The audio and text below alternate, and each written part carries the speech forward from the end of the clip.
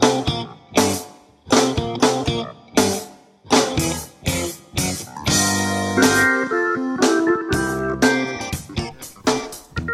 and welcome to the Metaphorosis Magazine Story Podcast. The magazine is edited by B. Morris Allen. I'm your host and narrator, Mike Ward. Today's story we have for you is The Soul Farmer's Daughters by Kyle Kieran. It was published in Metaphorosis Magazine, February 2019. Without any further ado, I present to you The Soul Farmer's Daughters by Kyle Kieran. 13 souls flit about in mason jars on the mantel above my workbench. They're bright, luminescent even, but they're not potent enough for the Duke. I glance at the ghostly light flickering within Vela's abdomen, then pull another stool up next to mine. Come, sit, I've got a surprise for you. She joins me. But isn't... He's still a little ways out. We've got time. 17 minutes to be exact, I think, but never say. Close your eyes. Vela clinks her brass eyelids shut. No peeking, I say, though my daughter has never peeked, not once in these 6.5 centuries. I pause in the interest of consistency, then reach under my workbench and flip a switch. Electricity arcs through the coils overhead, branches across the ceiling, and leaps into the automaton I stashed behind a transformer some hours earlier. It sits up, stands, clumps over. Okay, you can look. She cocks her head. It's me? Almost, I say.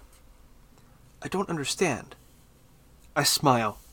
Of the many moments we share time and time again, this one is my favorite, because she will never love me more than she will in this instant. You've always wanted a little sister, right, Vela? She jumps to her feet, and her stool clatters to the floor behind her. You mean, I do. You can even pick her soul out yourself if you'd like. I doubt the Duke will miss just one. She throws her arms around me, buries her face in my aluminum chest. I actually get to go inside? She says. Oh, Father, thank you. Thank you, thank you, thank you. I squeeze her so tightly that her porcelain skin cracks beneath my fingers.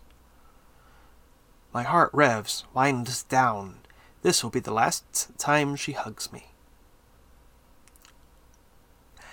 I boot up my viewing screens and fiddle with dials until Vela comes into focus, click-clacking across the wasteland with an empty jar cradled to her chest, as if it's already precious.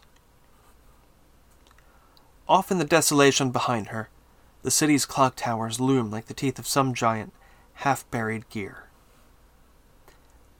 The Duke's dirigible bobs above them, smoking, a bloated fly that seems to swell with each breath I take. Vela opens the outer hatch to the solarium and gags at the stench that seeps out, as she always does, then slips inside. I flip a toggle, and the stream jumps to the glass dome, where 144 humans dangle from ceiling-mounted chains in 12 orderly rows. Solar panels jut wing-like from each of their backs, and hydration tubes snake down their throats. Simulators cover their eyes and ears and noses and mouths. I tap the intercom. Can you hear me? Vela's voice crackles back. Father, what is this? This is how souls are made, Vela. But they're suffering? Of course they are.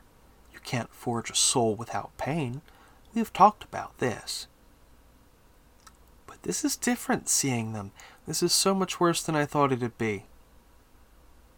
I know, sweetheart, I know. But best be quick. The Duke's almost here. She stares down at her feet. How do I know which soul to pick? There's always some guesswork involved, I say, but as far as people are concerned, the eyes are your best shot. Remember, the sharper the pain, the greater the sacrifice, the grander the soul. So, you'll have to remove their visors to check. Ah. Think of your sister. We'll be a real family, Vela. That's what you want, right? She nods and sets the jar on the floor with trembling hands. All right, okay. She steps up to a human and peels the simulator off his face. His bloodshot eyes find hers. He opens his mouth, but Vela slams the simulator back on before he has the chance to speak. I can't do this. This is... You can. Try another one. Just one more. Vela takes a shuddering breath and plucks another visor off a nearby human. This woman doesn't beg, doesn't scream. She doesn't even twitch. She just stares straight ahead, glassy-eyed, hollowed out. As if on cue, Vela's hands curl into fists. She looks up into the camera, at me, with hardening eyes. What do they see? Whatever it is that they need to see. That's not enough, she says.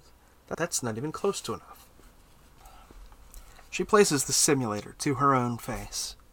This time, I remember to cut the audio a split second before Vela screams. She drops to her knees, heaving, oil gushing out of her throat. I reconnect the audio. The human looks on, unblinking, a scarecrow wrapped in sallow flesh. Vela wipes the back of her hand across her oil-slicked lips. Father, this isn't okay. No, but it's necessary. Please, Vela, take the soul. He's here.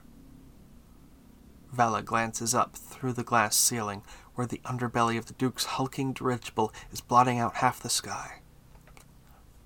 Does it ever stop? She says. Does what stop?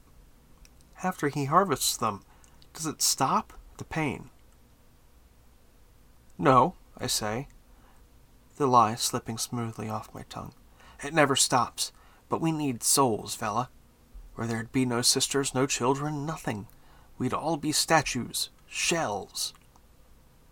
Her eyes flick to the pyrolysis lever that's oh so conveniently mounted on the wall beside her. I zoom in and watch her face. As always, I'm looking for aberrations, for some blessed malfunction in her code to base my hopes on. For a sign, however insignificant, that things aren't about to play out the way they always do. Because if Vela were defective, I might be able to justify keeping her. But, once again, she's perfect. I know what you're thinking, I say. But this is 10 years' worth of work. Enough souls to populate a city. We are worth it, aren't we? No, she says, and there is steel in her voice. We aren't. Nothing should have to suffer like this. She wraps her delicate fingers around the lever. Please don't leave me, I say. Then quieter.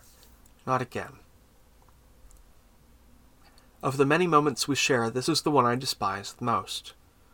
The moment where, for the 67th time, Vela recognizes me for one infinitesimal part of the monster I really am. I still love you, she says, but she's always been a terrible liar. She squeezes her eyes shut and flips the switch. Fire fills the dome, and just like that, it's over. What's left of the humans dust to the floor. Their now empty shackles swing freely from the ceiling. Their souls scatter like cinders, reddening the glass where they flutter up against it. But Vela still stands, glowing white-hot, her molten skin trickling down her frame and pooling around her feet. And burning brighter than all of that, brighter than all the flames, than the Duke's halogens, and even the stars themselves, is Vela's soul, a ball of liquid light that's illuminating her from inside out. Father, she says, why am I fireproof? I'm sorry, she says again, as the Duke's ship touches down. You did the right thing, I say. You always do the right thing. I don't understand. Every single time. I so wish you'd do the wrong thing just once. Maybe then we'd have the sort of life we've always dreamed of. A real one. What do you mean, real? The cabin opens up and a ramp drops into the dirt. The Duke clatters towards us, just a head and torso mounted on 8 spidery legs. 2 of his automatons follow in his skittering wake. Is the girl ready for harvest? The automatons say as one. She is, I say. Vela presses a hand to her exposed abdomen. You mean it's my soul he's after? But... The automatons stomp towards her in lockstep. But I said I was sorry, Vela says. Father, please, you still love me, don't you? You served your purpose well, I say. The automatons grab her by her arms and haul her away. I force myself to meet Vela's eyes, to watch her reevaluate the lie of a life I gave her, to watch her learn to hate me. The look on her face eviscerates what's left of my heart, just like it's supposed to. The door seals shut behind her, and I know I'll never see that iteration of her again. The automatons will dispose of her body along with her soul. It, too, is much too weak for the Duke. Thank you, brother, the Duke says. I'm not doing this for you, I say, yet again, because it reminds me of what's at stake. I know, he says, but I'm still sorry for what it's worth. I shrug and wipe my eyes, out of habit rather than necessity. I have no tears left to shed. I can't imagine reliving these same 10 years, my brother says, knowing this day will come. He presses a leg to my shoulder. You're a hero back home, truly. Father would be proud.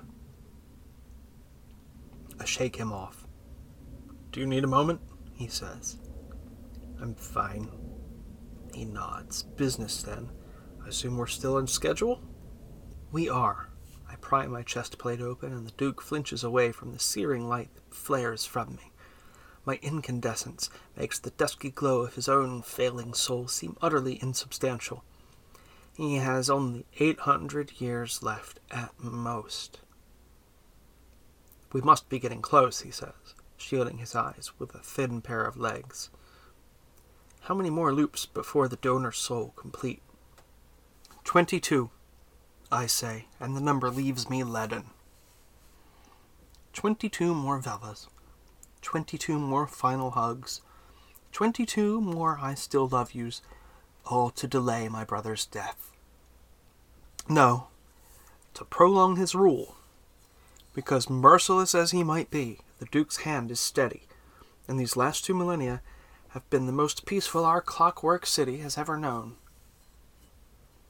Because even after so many centuries I can still picture Vela, the real original Vela, crumpled on the sidewalk, her once bright soul guttering around fragments of shattered chest.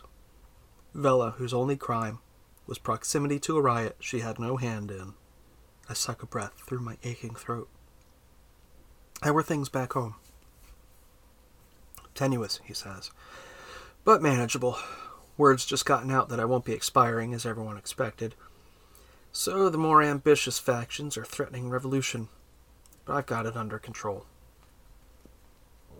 He folds his legs underneath him and lowers himself to my level. You'll come back with me once we're done here, won't you?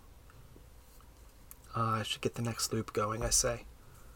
He sighs, shakes his head. As you wish, but tell me, brother, how do you do it? Because when I do bring Vela back for good, I want there to be a world left for her to return to. Her future is worth the price. That's not what I meant. I founded 9 new farms at the turn of the century, but none of them have yet to produce a soul that's lasted beyond 2 decades. Sounds like the farmers aren't taking to their offspring. Likely so, but how do you do it? How do you make yourself love them? I've never had to try. There is no laughter to be heard in my workshop now, no exaggerated sighs, no tapping of restless feet, just a silence that feels not only smothering, but deserved. I busy myself with the incinerator, starting with the belongings Vela left behind. Her decorative panels, her dolls, her colored irises, the clockwork dog I've always promised to bring to life but never have. I'm about to burn her notebook when its weight gives me pause. It's heavier than ever before. I crack it open and flip through one familiar drawing after the next until I find the culprit. A piece of loose leaf jammed between 2 pages. A new picture. The first ever aberration in the pattern since the Duke and I first set to harvesting my heartbreak almost 700 years ago.